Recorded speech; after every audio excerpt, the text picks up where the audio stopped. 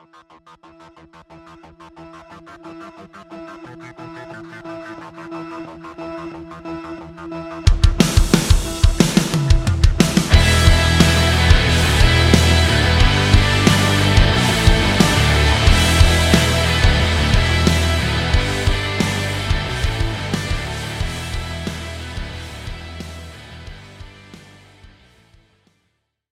everyone, thanks for tuning in. This is Beyond the Badge Unfiltered with your host, Jeremy Allman. So again, this podcast is sponsored by Christine's Custom Cleans, cleaning service within the greater Lewis, Thurston, Mason County area of Washington. I'll put her link in the description. Cleaning for her homes, businesses, you name it. Her crew can do it. Go and check her out. This is going to be kind of a shorter episode. I'm going to be talking about one incident involving a Seattle police officer being ticketed over an incident involving a pedestrian fatality. Then we're going to go over the line duty deaths. So we will start off with that Seattle area news. So on March 1st, 2024, a traffic infraction was filed with Seattle Municipal Court regarding the Seattle police officer who struck 23-year-old Janavi Kandula with his cruiser while she was in a crosswalk. The Seattle Police Department referred an infraction of second-degree negligent driving against Seattle police officer Kevin Dave to the Seattle Attorney's Office earlier this month. The infraction carries a civil penalty with a fine up to $5,000. So what had happened was Officer Dave was responding code in regards to Seattle Fire asking for a priority 1 assistance from Seattle PD. I don't know their priority structure, so I don't know if that was the most urgent of their priority tier. But at any rate, he was responding to a request from Seattle Fire. It was involving some sort of drug overdose detail. He did not have his siren activated continuously, so the report sounds like that at times he did have it on. It just wasn't on continuously from the time, he was notified about the incident until the time that he struck the pedestrian. So according to the news reports, talking about the report that was filed, Officer Dave did not have his siren activated continuously. Instead, he did what they called chirping, so just turned it off really quick, the siren at the intersection. He did have his emergency lights on. So at the time of the collision, Kandula, the pedestrian, was wearing a black jacket, black pants, and white shoes. She may have had Apple AirPods in both ears, but they weren't able to determine what mode the AirPods were in, if they were worn at the time of the collision. She was about 18 feet into the crosswalk when she was hit. According to the report, it appeared that the officer attempted to avoid the collision by steering and braking, but that the steering input was slight and rapid, quote unquote, according to the report, and ultimately didn't change the path of the vehicle. Officials said that the officer applied brakes before the collision, but it was not enough to avoid the collision due to the speed. It was a 25 mile per hour zone, and they estimated that the vehicle was going approximately 63 miles an hour. So what the memo was to the Seattle Police Department from prosecutors when they reviewed the incident, they had said that there wasn't enough evidence to prove that Officer David showed conscious disregard for others' safety. There was also a DRE that had responded to the scene and conducted a test of the officer. DRE is a drug recognition expert, and they didn't find any impairment of the officer. Now, there was what they called a solidarity walk.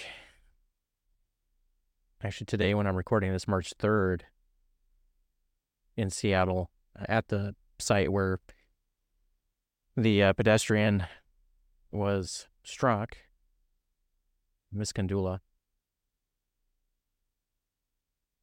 Now, out of this entire incident, what else was born out of it was there was another officer, Daniel Otterer, who was not involved in the collision, but was captured on body cam making what they had said was some insensitive comments about Kandula's death. He has a disciplinary hearing in April, so we'll see how that turns out. I may go into more detail about that this week in a separate podcast, because there's a whole another series of things that occurred with that between SPD Command, the Seattle Police Officers Guild. So we can talk about that this week.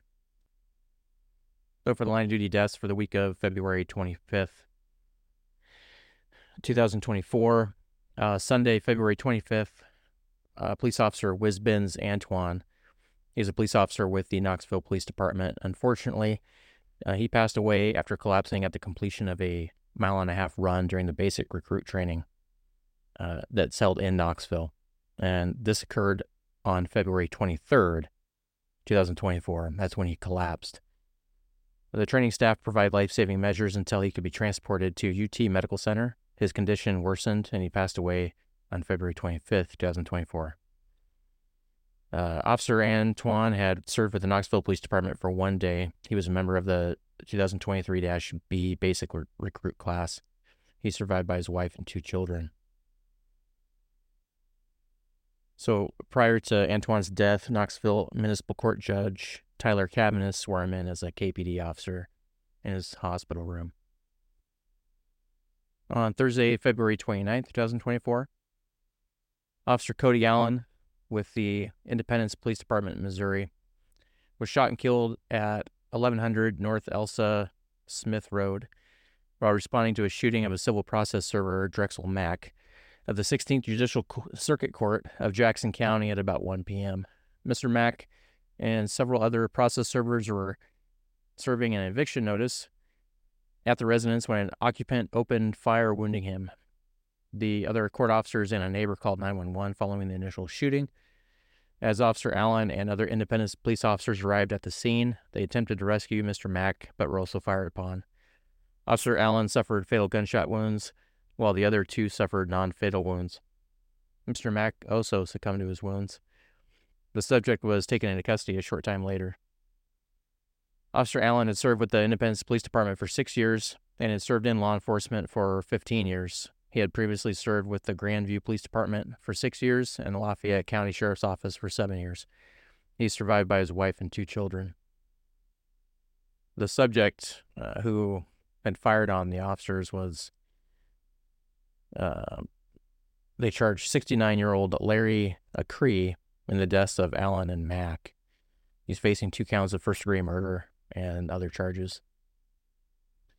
And unfortunately, really close to home, Saturday, March 2nd, 2024, Washington State Patrol Trooper Christopher Gadd was killed when his patrol car was struck by another vehicle while he was parked on the shoulder of I-5 near 136th Street Northeast in Marysville about 3 a.m. He was conducting DUI enforcement patrols when the crash occurred. The vehicle that struck him was traveling at a high rate of speed when it drove into the back of his patrol car. The driver was arrested and charged with vehicular homicide while awaiting toxicology reports.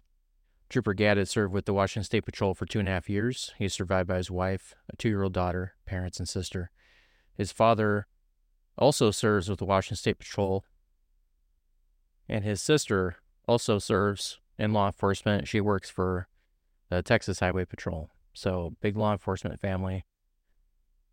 Unfortunately, big shock to this family and the community. I don't believe the funeral date's been set as of this time, but my plan is to attend the public funeral, and I'll be able to post some pictures from that. Well, that's it for me. Pretty short one, but I hope you guys have a safe and wonderful week, and I'll catch you on the next one. Take care.